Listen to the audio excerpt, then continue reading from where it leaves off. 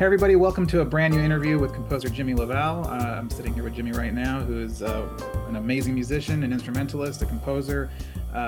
Jimmy, thank you so much for joining me today. Yeah, man. Thanks for having me. Absolutely. I'm going to start with a small question, but big question as well, just to kind of set the foundation for where our conversation might go. And I'm just curious, what does music mean to you as a person, as an artist, as a storyteller? What does it mean in whatever sense you make of that? Wow. I mean, well, all my years, I don't know that I've been asked that specifically, but yeah, I mean, I'm not sure what it means to me as a whole, like just as a but to me, I mean, it's been a constant part of my everyday life for my entire life. So it's, I mean, I just feel like I don't know, sets the tone and the stage for for everything. I mean, I don't know. Yeah. Um, yeah, I mean, I don't know. It means a lot, I guess. That's Yeah, but for me, it's it's all I've ever known and focused on. So you so yeah, know, let's talk about it's all if it's all you've ever known. I'm curious. Let's go back to kind of your origin story. I'm curious, when in your life yeah, do you remember it coming into your life? Like, do you remember it? Just were you surrounded by music from the very start? Did you approach it? Did it approach you? Did you push away from it? Did you embrace it? Did it happen over a slow period of time? I'm curious, how did it start becoming part of your life? yeah. I'm not sure the exact like origins as far as like whether or not it was pressed on me or something like that. But I know that when I started playing piano when I was 4. I had a piano in the house. I had an older brother. He was 6 years older than me. He played piano, as a just for fun as well. I don't remember if he took lessons or not, but he was really into music. This is the 80s, so Yeah. he was like into Rat and Cinderella and like a lot of like hair metal glam bands like from back then. And to be honest, I've never even mentioned that. I don't even know what relevance it has. But at any rate, I started playing piano when I was 4. I started in lessons. And so I don't know if it was something that I don't have a memory of my parents pushing it on me, and I don't have a memory of me like saying I want to do it. Yeah. It's probably just the fact of like maybe there was a piano there, so I started. But anyways, like fast forwarding from there, by the time I was in elementary school in third grade, there was some kind of program with beginning elementary students that like one day a week they went over to the middle school and like sat in or played with or watched or whatever um the middle school orchestra. um so when I was in third grade I started playing violin and would do that one day a week thing and go over. And then in fourth grade I started playing clarinet. So during that time, I was going over from the elementary school to the middle school twice a week, one day for band, one day for orchestra, playing clarinet and violin. Um, and then, yeah, I mean, fast forward to middle school, then now I'm like in the middle school band and orchestra, playing violin and clarinet, doing marching band and stuff like that. And I think that from there, I was immediately drawn to the percussion section just because it's like, oh, who are all those guys in the back that are just like, that like crew of like rugrats that are just, that just seem like they're just like up to no good. They're always getting called out by the conductor and just like, Yeah. but yeah, they're like so powerful and like the whole, like the loudest thing. And so in sixth grade, I started playing in drumline, um, like doing the like drumline, competition aside from the band. So Yeah. I would march clarinet, and then on all those competitions, and then afterwards I did the drum line. And I started out in sixth grade as like fourth kick drum basically, so or bass drum, which means like I was essentially like the one on each each Yeah. measure or whatever. It's like, oh, here it comes one. Maybe it was a little more complex, but at any rate, by the time I was in eighth grade, I'd already converted completely over the percussion section. I was like recruited to a high school across town to be on the snare line, Oh, with wow. all the other seniors. So I was a freshman amongst three seniors, playing snare. and marching band. And 10th grade, I was drum captain, captain of the percussion section, playing the center snare and, you know, leading the charge, writing charts for, some of the percussion drumline performances. Um, and then in 11th grade or 10th grade was also the same year, like the conductor changed and I didn't jive with her really well. And I just Mm, quit. And also during that time, I started teaching myself how to play guitar in ninth grade. And that kind of like took over and led me down the path of starting to play in bands. And I quit band and orchestra after my sophomore year, started playing music with a couple of other like people, like joining different bands here and there. I wasn't ever the best guitar player in the room, and I wasn't ever the best drummer in the room as far as drum set was concerned. So I kind of like took on the role of I played bass or I played this. I was kind of just like immediately kind of a multi instrumentalist within those bands I was playing in, and just kind of filling right. in here and there. But yeah, I mean, I don't know. Like fast forward again, I was in the hardcore music scene in San Diego, the late 90s, and that kind of like is where I cut my teeth as far as starting to like tour. Um, you know, summer of my senior year in 1996 was my first time that I went on tour through the States, and then the following fall I was touring in Europe. So I was like 18 years old, like just traveling the country and touring all over the place. And then obviously, I kind of like grew out of I don't know, like in my heart of hearts and my music heart, I was always kind of into like really mellow music and like really inspired by like Brian Eno and other kind of like um I was drawn to like Chopin and stuff like that. Like those were like kind of like my Right. classical. I was just more into like the melodic, romantic, emotional, um, like parts of music. So I don't know. I started this other band playing guitar. It's this instrumental band called Tristeza, and we weren't supposed to be instrumental. We were like planning, like the guitar player and I were planning on singing. Came time to like basically our first show, and we didn't have any words or any lyrics, and we just kind of like continued on instrumentally.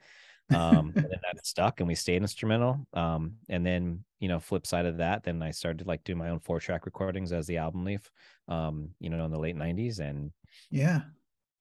at eventually at some point like the Album Leaf kind of like took off over my main band. I was like doing like more major tours with bigger bands like Sigur Rós, and playing in front of like larger audiences in my other band, and um had more opportunities, and so I stopped that and it's kind of full-fledged focused on the Album Leaf. And I think like given the fact that I make primarily instrumental music, that basically led to a lot of kind of like film and TV sync placement, um, which gradually, naturally, kind of turned into me around 2009 or so, like starting to actually do film scoring.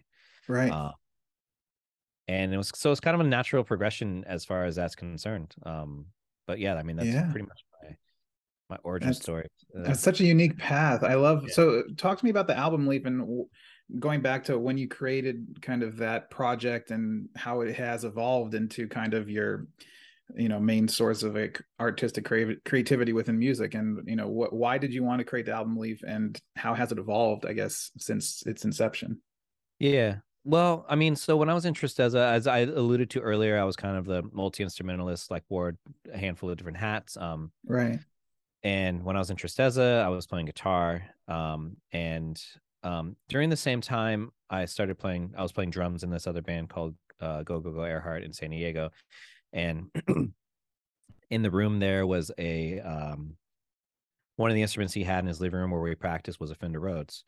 And afterwards, I kind of, certain songs that I've written on guitar for Tristeza that didn't really like come to, fruition, or like, like make, like just like make the cut or get fully formed. I kind of like noodled and played on the Rhodes. I transcribed my guitar parts into, excuse me, what they would be on the piano, and the sound of the Rhodes and stuff like that was just like, whoa, what is this? This is incredible. Like I just love Yeah. that.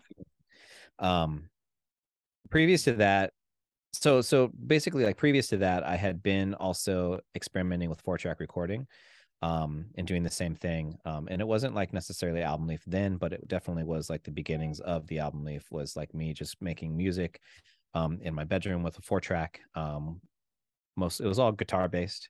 Um, but I would also do things like, it was raining and I'd put a microphone in the window and I'd film all that like natural ambient noise, or just Mm, like cars driving yeah. by, or just doing that. And kind of like, my idea was that like this is what is happening while I'm creating this song, so I might as well be tracking and then taking that in too. I was never like into the idea of like isolated recording, like soundproofing and having everything really kind of, like in the box Yeah. like that. So I always wanted to capture everything else that was kind of going, and I still kind of stand by that to an extent.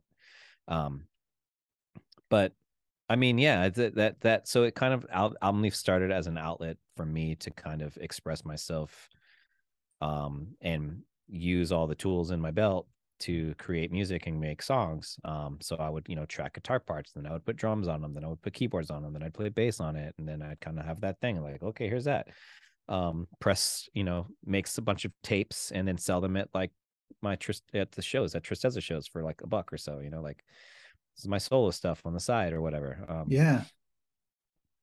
And then I mean, it kind of like, Tristeza was kind of gaining more traction, and we were touring a lot, and we were having interest from a lot of like independent, like labels and things like that. So we had kind of like a handful of offers on the table, as far as like, nothing major, just like, just like small independent, like single person run labels that would press up like, 107 inches or something like that. And I was like signing to a label back then, that kind of thing for that scene. But at any rate, like I had a handful of those, and I was kind of the point person for Tristeza, taking care of all of those kinds of like conversations and stuff like that. But um, so we had multiple offers, and like we went with one, and then another guy I really connected with, another label I really liked. I said, hey, I have all this like 4-track stuff, like, if you're interested in releasing that, like I have this. And by that time I had actually, going back to like the band I was playing drums in, where I discovered the Rhodes, after practice he would kind of be live tracking me on his 8-track, noodling on the Rhodes. And so naturally after that I would kind of start with him, building those ideas into songs. And that basically eventually became my first record, An Orchestrated Rise to Fall, back in 1999. Yeah. Released on this label called Music Fellowship, which is the label that wanted to release Tristeza, and we went with somebody else. And so I went there. And then again, our second album then was with a little more of a reputable New York label, indie label. Um, and they signed me as the Album Leaf, as well as signing Tristeza. So I kind of, had a bit of cash thrown my way to create my own little kind of modest like digital recordings, just like get a computer and get a mixer and get an interface and a microphone, so they could start tracking into digital recording. And then yeah, I mean, I don't know. It was the same kind of thing where like I would write anything. At one point I remember like deeming it like, if I wrote something on piano, that would be the Album Leaf. If I wrote something on guitar, then that would be Tristeza. And if I wrote something on guitar that didn't work for Tristeza, or didn't get fully realized, then I would either transcribe it to the Rhodes, or I would keep it on guitar. So that was kind of how, I don't know.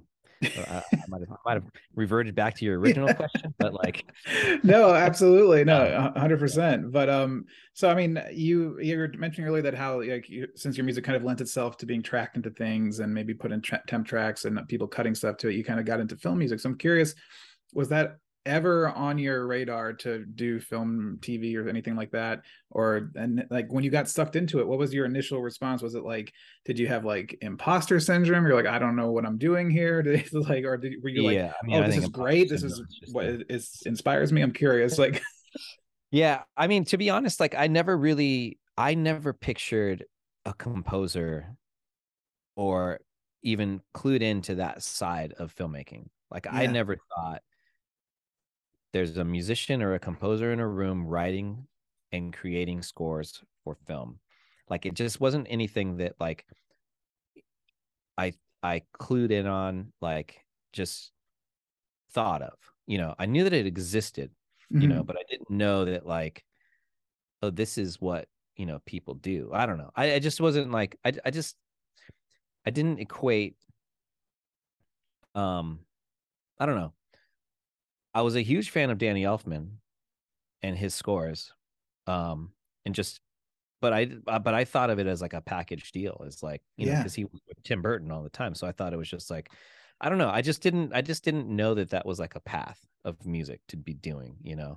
Um, but But when you got into it, were you like, oh, this is fantastic, or were you scared of it at first? Were you like, oh, like, I was like, I was, so I mean, the way that the first film that I did was this film called Tori's Distraction. yeah, it was a Um, documentary, I think, right? it's a Yeah. documentary, and basically the backstory of that was that the filmmaker, Tisha, had used a ton of like a fair amount of my music as temp. Hmm. Um, and so her initial pitch to me was essentially, I mean, basically what happened was, like, I was playing a show in Albuquerque, New Mexico, of all places, and the support band that was playing with us was a friend of the filmmaker of Tisha's, Oh wow. and she sent a DVD with him saying, "Oh, you're playing a show with him." I mean, this is back in 2009, 2007 or 8 or something like that. I mean, I don't know. We've technology has advanced, but for whatever reason, Yes. it wasn't so easy to, like, but at any rate, so she sent this DVD, and then we played the show together. He introduced himself. We had a ton of mutual friends at the same time as well, just in the music scene. He gave me the DVD, and I literally, like, popped it in my computer in the van, and would watch the documentary, and with all the, like, chopping and, like, the freezing of, like, DVD players, if anybody remembers that, or like, Yeah.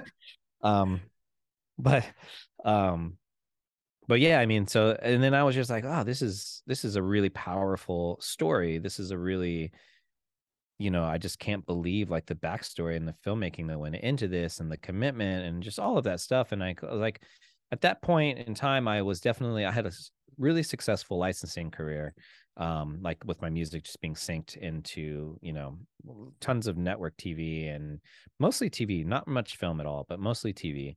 um and so I was and my wife is also a filmmaker, so she, you know we had she was in school, she was in her master's program, um for social documentation. Her medium was film, and she was filming her thesis, and it was something that I was going to be scoring, doing the music for.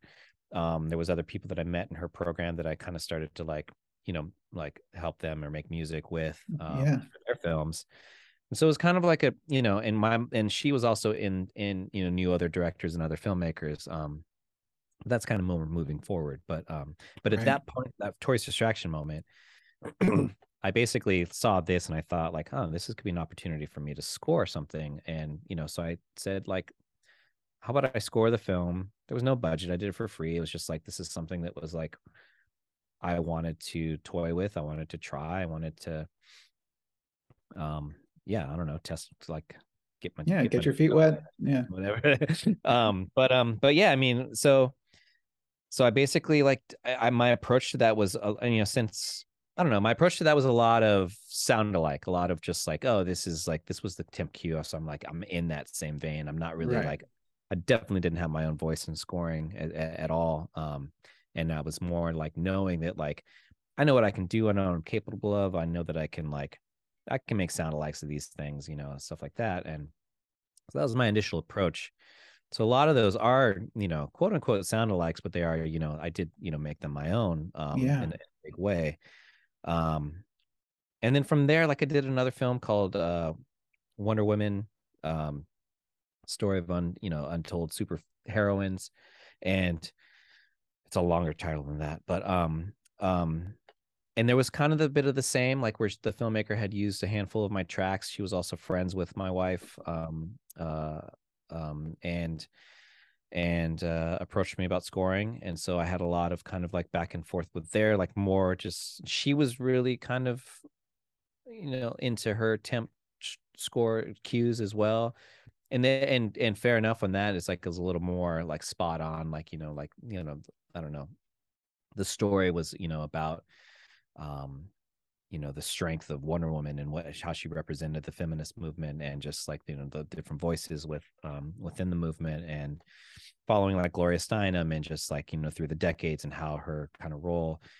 And so there was a lot of music used, like, I don't know, like Bikini Kill, or like the Tigra, Right. just like a lot of more like, so it wasn't necessarily like the right thing for me to like do something that wasn't kind of in that line. So, I ended up doing some sound alikes like that.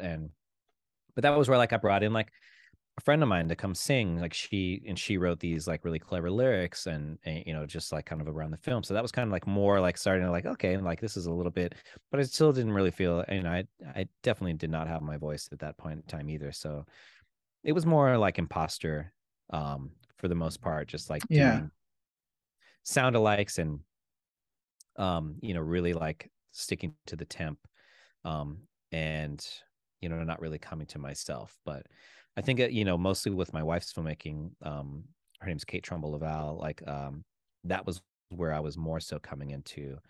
I was able to kind of find my voice in scoring through her films, and also with Justin and Aaron, who I've been Yeah. working with a very long time.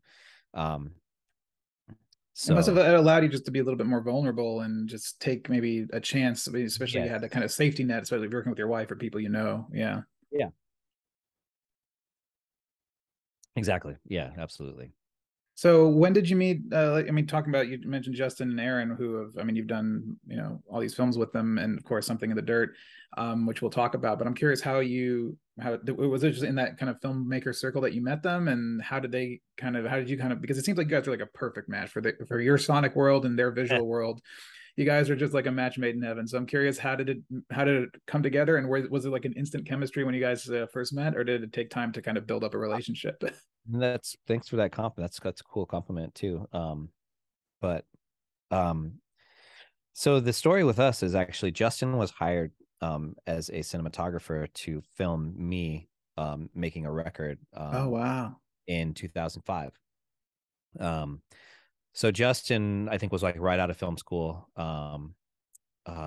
He's a couple years younger than me, um, and he basically, my manager at the time had like, devised this whole like, let's film you making this record. Um, and it was Into the Blue Again. So that video, that thing that Justin shot lives on YouTube, like Yeah. just to see it. Um, at any rate, so yeah, he followed me on tour. Did like a short little weekend run with me. He went with me to Seattle, where I tracked the record. Excuse me. He went with me to Iceland, where I mixed the record, and he was just there. He was there the entire time, and that's kind of how we met. Yeah. I didn't really. He was really quiet. Um, he did his job. He, as a cinematographer, was just kind of like, off in the Yeah. distance, or like wherever. It was like made himself invincible. Just like was did that really really well. And so basically, that's when I met Justin. And then fast forward, I don't even think we like kept in touch at all, or anything like that. I think maybe here and there, for the most part, but I didn't know what his path was. I didn't know what he was doing, what he was up to, or anything like that. So, um, 2012, I can't remember the exact year, but I moved to LA in 2011. And obviously Justin was here too. He had since met Aaron, um, and they had made Resolution. um, Justin reached out and was like, I wrote this script, spring. And, I just thought, like, I just was listening to your music the entire time. I was hearing it, and, I wrote to it. And, it'd be, I don't know, want to talk to you about scoring the film. Let's grab a beer, whatever. Yeah. So we met up, and I met Aaron, and we caught up or whatever. And I hadn't seen or heard or known of Resolution or anything that they had done. And at that point, I didn't really, um, sorry, my dog is chewing No worries. my bass trap. That's what dogs need to do. Yeah. Oh wait, so obsessed with that. Hey, come here. There you go. Good boy. Sorry. Anyways, um, so yeah, so we met up. We met up. We had a beer, and they gave me the script, like printed out script. Yeah. And or maybe it was emailed. I don't know. I can't remember, but I feel like it was a a, a stack, you know. Yeah, just like At any rate, get and then they also gave me a DVD resolution, and I went home and was like, oh, this is cool. Like I hadn't really done much, you know. I'd only done documentary. I hadn't done any narrative, and I just thought like, oh yeah, this is cool. Like this, you know, I didn't know, I had no clue. I didn't know anything about it, and then I went home and first I watched my wife and I we watched Resolution, and I was just like, oh, whoa, this is a movie. Like I, you know, I was just like, wow, this is. We were scared. We were just like, what, you know, like the sound yeah. design and everything, and it was just like, this is cool, and really, really, genuinely blown away and surprised by this. You know, my memory, this kid that followed me making a record way back when. You know, unassuming, didn't know, just hadn't kept up with, and was just like, wow, this is incredible. Yeah. Um, and so immediately I was like, yeah, let's do Spring for sure. And the initial thing that we did was like this really kind of like teaser clip, like almost like pitch thing that they had shot. You know, Aaron's really VFX savvy. You know, his cinematography is really brilliant. You know, Justin's storytelling, it's just like the two of them as a duo are just really dynamic and just kind of and that was really kind of you know, apparent when they brought that first little snippet with me. And also Yael, the sound designer, and sound mixer and re-recording mixer, and you know, he also came over and was brought in at that point too. So I mean, he's been along the entire route as well. Wow. Yael and I. And so anyways, like, you know, they came over and they gave me that clip and I scored that clip, and that ended up being I think it's a handful of different themes in within Spring, but you know, mostly it's like Arrival, and I think it's also, I forget what the not Arrival. More I don't there's another that's another cue in another one of their movies. I can't remember what I've named all these cues, but um They're all living in your um head somewhere. yeah, I don't know. Anyway. um anyways, yeah, so that theme had kind of like been an early theme, and then yeah, fast forward, we then, you know, did the film, and I feel like I learned a lot from that. I think the way that we worked together was really kind of, you know, cemented, and I think learned from me as much as I learned from them. They learned the language of how to communicate and kind of express what they want from the composer, what they're thinking of musically, or you know, all of those things. And um yeah, I mean, I think one of the, you know, behind the scenes, one of the like, I had no idea how to kind of like create a medley of theme or just like something like that, but like the Yeah. final monologue closing of Spring, you know, was totally concocted by the three of us, or mostly by Justin and Aaron. And my memory serves, I think it was more Aaron was like, "What do we start here? We go into this theme, we go to that theme, then we hit that theme, and we're out." You know, like and I was like, "Oh yeah, like whoa!" And I, you know, that was something that they had guided and heard. Um, and so I think just like that like, you know, relationship and collaborative sense between the two of us, like we just kind of really like fell into place with Spring. Um, Absolutely. and then yeah, coming back on the Endless, and it was just like, okay, cool. And by then I had kind of like then really started to. I feel like the Endless was more so where I started to find my film voice. I think Spring is kind of a an extension of the album Leaf scoring a movie. Yeah. Um, and I think that the Endless is more when I kind of fell into finding my own like kind of path as a sound as a composer, I guess, you know, that was kind of separate from, you know, more thematically or melodic themes that I kind of will gravitate towards with the album.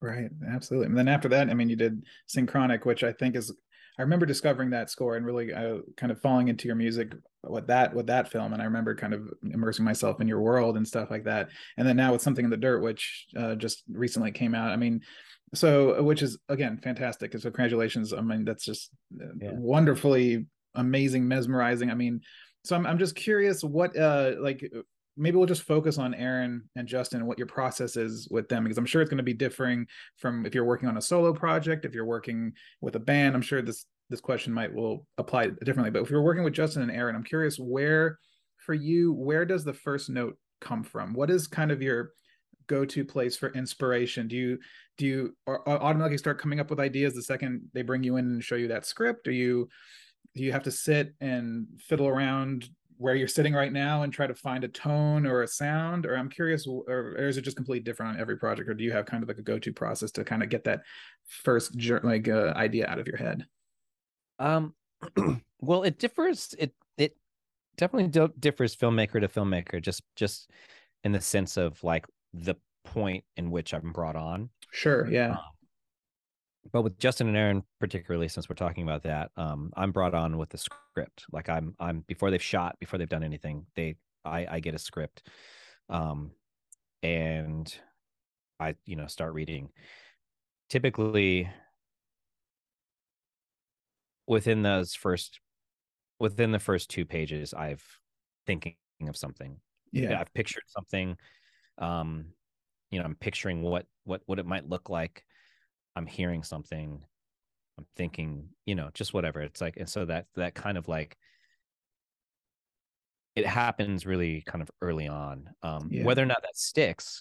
In this particular case, like I read the script, and then immediately came up with kind of my, main theme that kind of for Something in the Dirt. For Something in the Dirt. Oh wow. Based solely off the script. However, I second guessed that theme for about 6 months and I didn't ever come back to it. I was like, and I had that film for a really long time, and I'm like, I don't know what I'm doing. I have no idea what am I. I think doing? I was reading you posted. You said you described it as a mind fuck, as to score. It was a mind. Yeah, as much as the film is a mind fuck. It's like my score was also, the process was also a mind fuck. And the reason being is because I had the script and I created like a bunch of stuff around the script. They shot the film. They typically, I think they had their own process as far as like how they work with Michael Felker, their editor. The three of them all edit, so they have a process where Justin and Aaron spend a lot of time on it. They send it to Michael. Michael does a bunch of stuff on it, sends it back to Justin. The vice versa, kind of that kind of thing. During that time, I'm working. I'm doing stuff and are they cutting to like old stuff? Or are they just not using any temp? Or are they just coming up with some sort of structure? They use temp. Okay. They'll even use like they'll use things from Synchronic, from the Endless of my score. Yeah. They also use like, I don't know, The Witch or like Midsommar, just like they're finding a palette, kind of. They're finding their palette. Yeah. It doesn't necessarily, it's not always my score, but right. They find their palette. And this thing, so all of John and Levi's all of John and Levi's theorizing segments, where they're really getting into the nitty gritty of the symbols they're seeing and the this and the that, and like, oh, well, what about like the breaking down of all of the different kind of cult themes, and just all of the stuff that they're trying to uncover and figure out, all of those things. The temp was this Philip Glass piece from, I forget I knew it off the top of my head, but now it's been so, and I think I tried to forget about it so hard that I really forgot about it, because that was really what threw me for a loop, because it was it like, one of those like kind of Squatsy, or like one of those the docs that he did? No, it was I forget what it was, but anyways, it was probably a minimalist looping something. Exactly. It was minimal, and it was like and yeah, it just threw me for a loop. I was just like, oh God, this is not what I was thinking at all. Yeah. That, and also when I saw a picture, I was like, whoa, this is not what I was thinking at all either. Like, look at Justin's hair. Look at Aaron's got a beard. Like, whoa, this is, just like all of these things. I was thrown off by that and the palette Yeah. and all this stuff. And that typically is the case always. Like, I read the script and I picture something and then I get it from them. And it's just like, wow, like this is fantastic. It's not at all what I pictured, in any way. But yeah, so I mean that coupled with, this like temp track of like Philip Glass all over the place and other stuff just really threw me for a loop, and I really kind of like fumbled for a long time. I had come up with like 30 demos and 30 pieces of ideas. Oh wow. All of which I thought, I'm like, no, none of this is going to work, and back and forth, back and forth, back and forth until finally, yeah, I mean, I went back to that original theme. It is,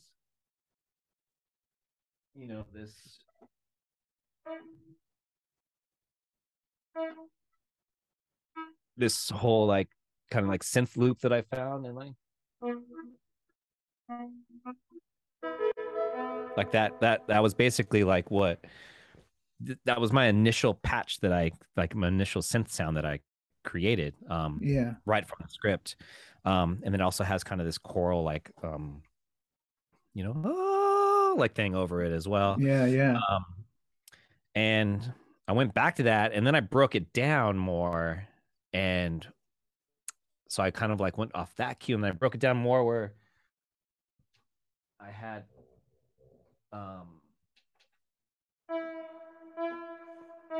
where if I hit the same note, it's like constantly changing. Yeah, for anyone listening, I think that Zoom's noise cancellation is doing a good job of clipping, so I'm hearing a little bit, but it's like Okay, cool. it's just like the sucking the sound out. Yeah. So for whoever's listening, Jimmy is playing on playing some notes, but if you're not hearing it all the way, that's because of Zoom's amazing auto noise cancellation. Yeah.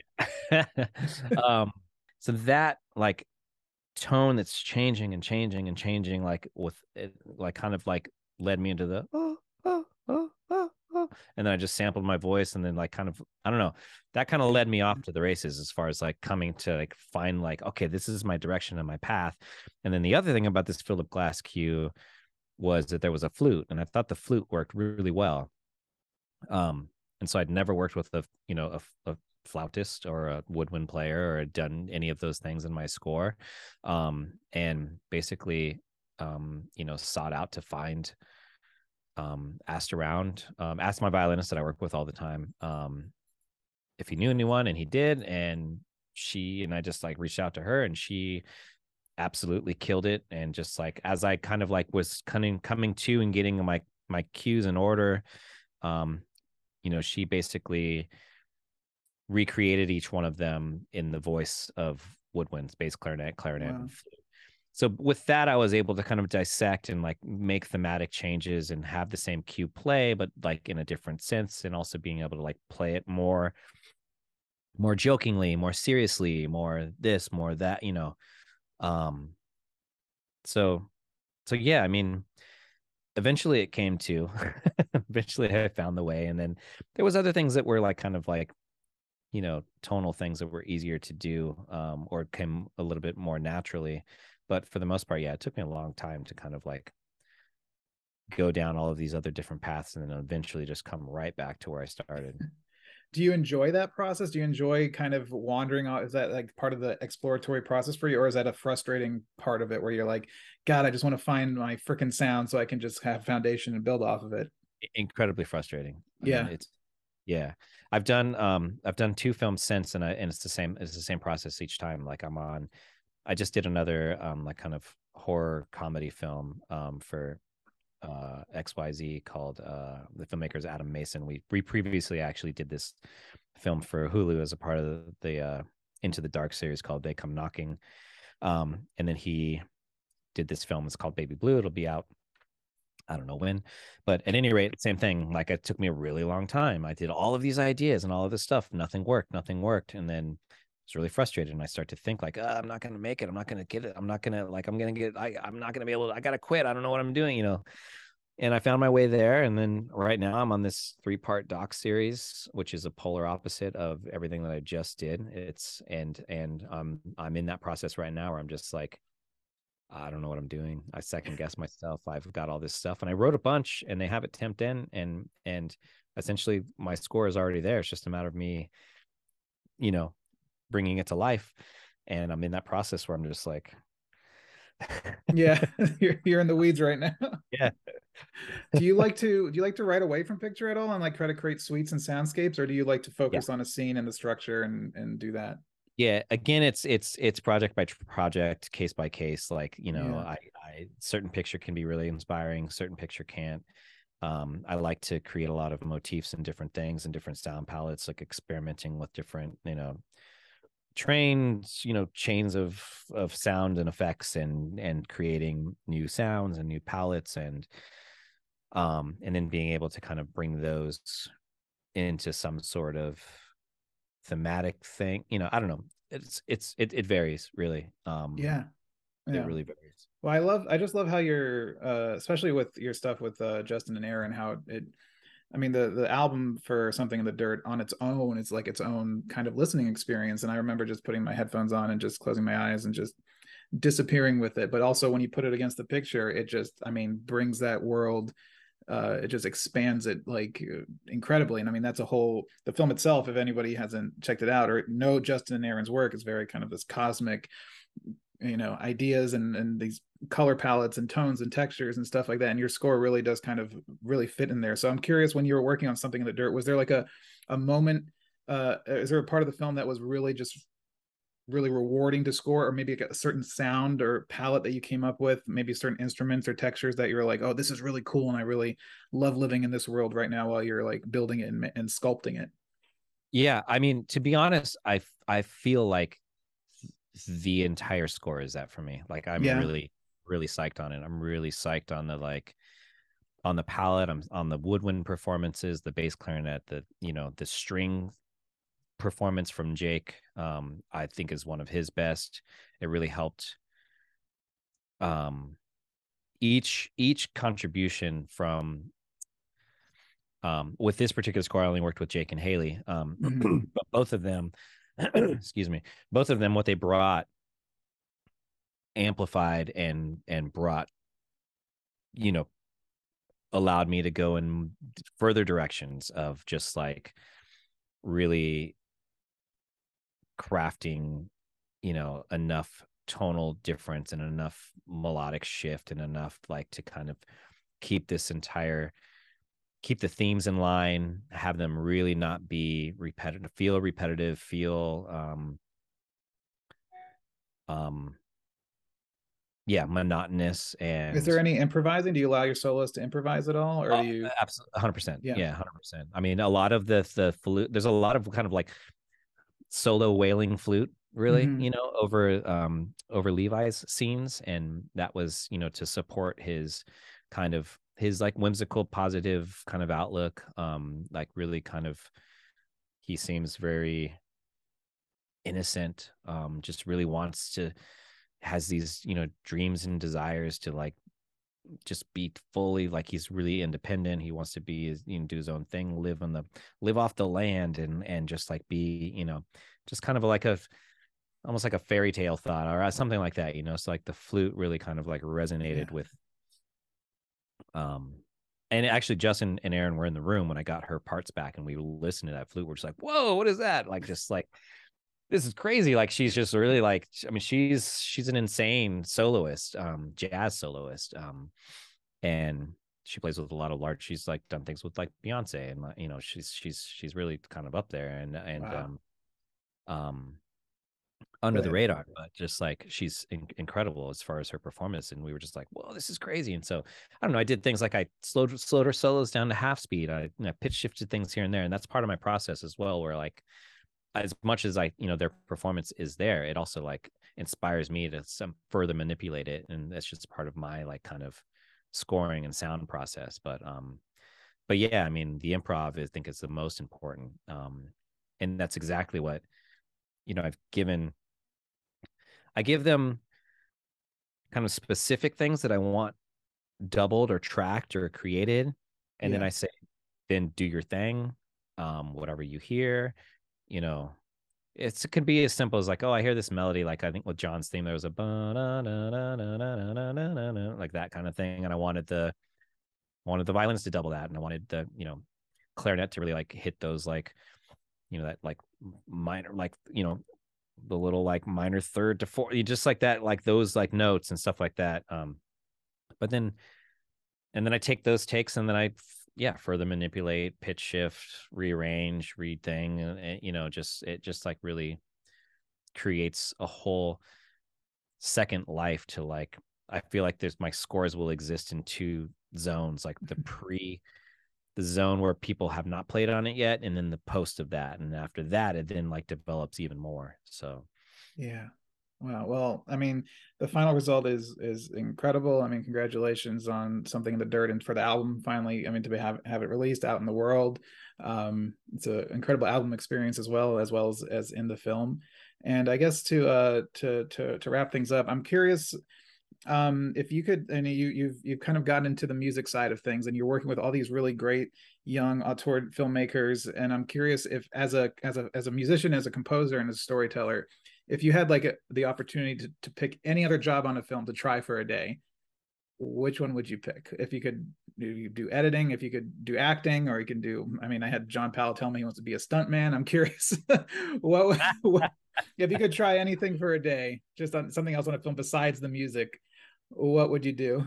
I don't. I mean, my mind went to like cinematography, acting, like, like I did all of these different things, or I thought of all these different things, Yeah. and we're actually, for a split second, my family is in the Endless. Um, there's like a shot where they're like pretty much in the beginning of the movie. Um, Justin's character looks over to see this family sitting in the park, and that's us, my wife and kids. But Yeah. so I guess we've acted, but I guess I've acted. No, I'm just kidding. You got your cameo. Yeah, You I got don't your know. composer cameo. Yeah, totally. Um, I don't know. I mean, I think like the stuntman thing just like threw me for a loop. Like that would be fun. That's cool. I could do that. That could be something really fun to be a stuntman. Completely on the other end of the spectrum. Yeah. Yeah, definitely don't want to direct. I would love to shoot. I think cinematography is fun. Sound design is fun. Editing seems tough. Yeah, editing is Especially being hard. on set. It's crazy. Like this, it's insane what I like. I feel like I learn a little bit more of the filmmaking process as I go. Like I still feel like I'm, pretty naive as far as like how things are shot or like what goes into in the backstory in the back. I don't know. For this last film that, sorry if I'm rambling on, but No, no, please. like Yeah. this last film for Baby Blue, I went to a couple of the shoots, and just watching the actors um do this scene that in the end is like a minute.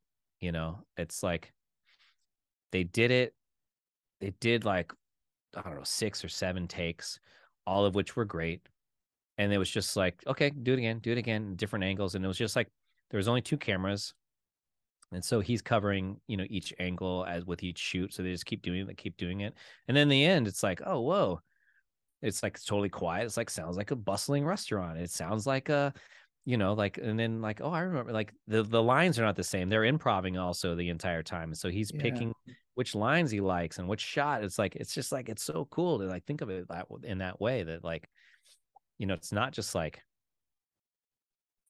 5 cameras on a tripod with different angles. It's like they're just like repeatedly doing these things and being edited together. So with editing, it's like, oh, that's kind of cool to like take the this and take the, I don't know.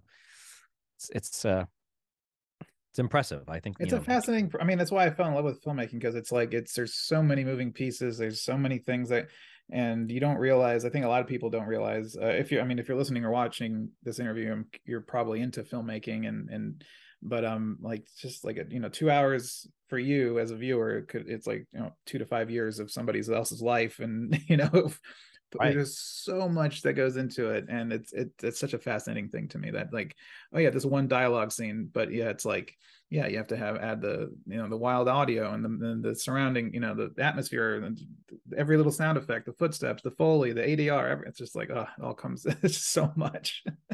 The flip side of that though is like that I think is really funny is like I don't know why, but like the movie is it Father of the Bride, I think. Oh, you just named one of my wife's favorite Okay, movies. cool. Then you should know what I'm talking about. The opening scene, I think, where he's just like, or is it? I think it's Father of the Bride, where he's like, oh, and he's like doing this like whole like vocal singing thing, and he's like running around, and he's like, this whole thing and stuff like that. And like he's so big and like loud and just like Yeah. the performance is so huge, and it's surrounded by this massive score or whatever it is, and which I think is John Williams actually I think Father of the Bride was Silvestri, from if I recall. oh, you're right. Yeah. Those, yeah, that's right, because his themes are just like there's a lot of the a Silvestri theme. So there's Steve Martin like being like large and giant and all, larger than life, running all over the place. And then like in reality, it's totally quiet. Yeah. There's like 30, 40 people watching him do this thing. It's like to think about like I don't know, the vulnerability of like, just like throwing yourself out there and like being that loud. It's like, oh, okay, there's and then having the trust in the film, because your silence. performance shapes completely different the edit. It can be completely different than what was on set. So, which is what reality TV shows you if you're watching. Totally. But just like the silence of, I don't know. It's just it's funny to me, like when I think about like those, like I'll be watching a movie once and I'll just be like, oh, it's funny. It's like totally quiet in the room right now, like on their end, Have you seen that? It's on YouTube. Somebody like recreated the end of Star Wars during the ceremony, where it's just nothing but score, but they just took the music, John Williams' music out, and just recreated the sound design. So you just hear people like like coughing and like the rustling of people sitting, and it's just silent, and they're all standing there, with their medals, and Chewie is like, and it's just like silent. It's really incredible. good. Yeah, totally. Like case in point, like that. Yeah, and I mean, back to your original question, your very first question, like music is very important. It's very important.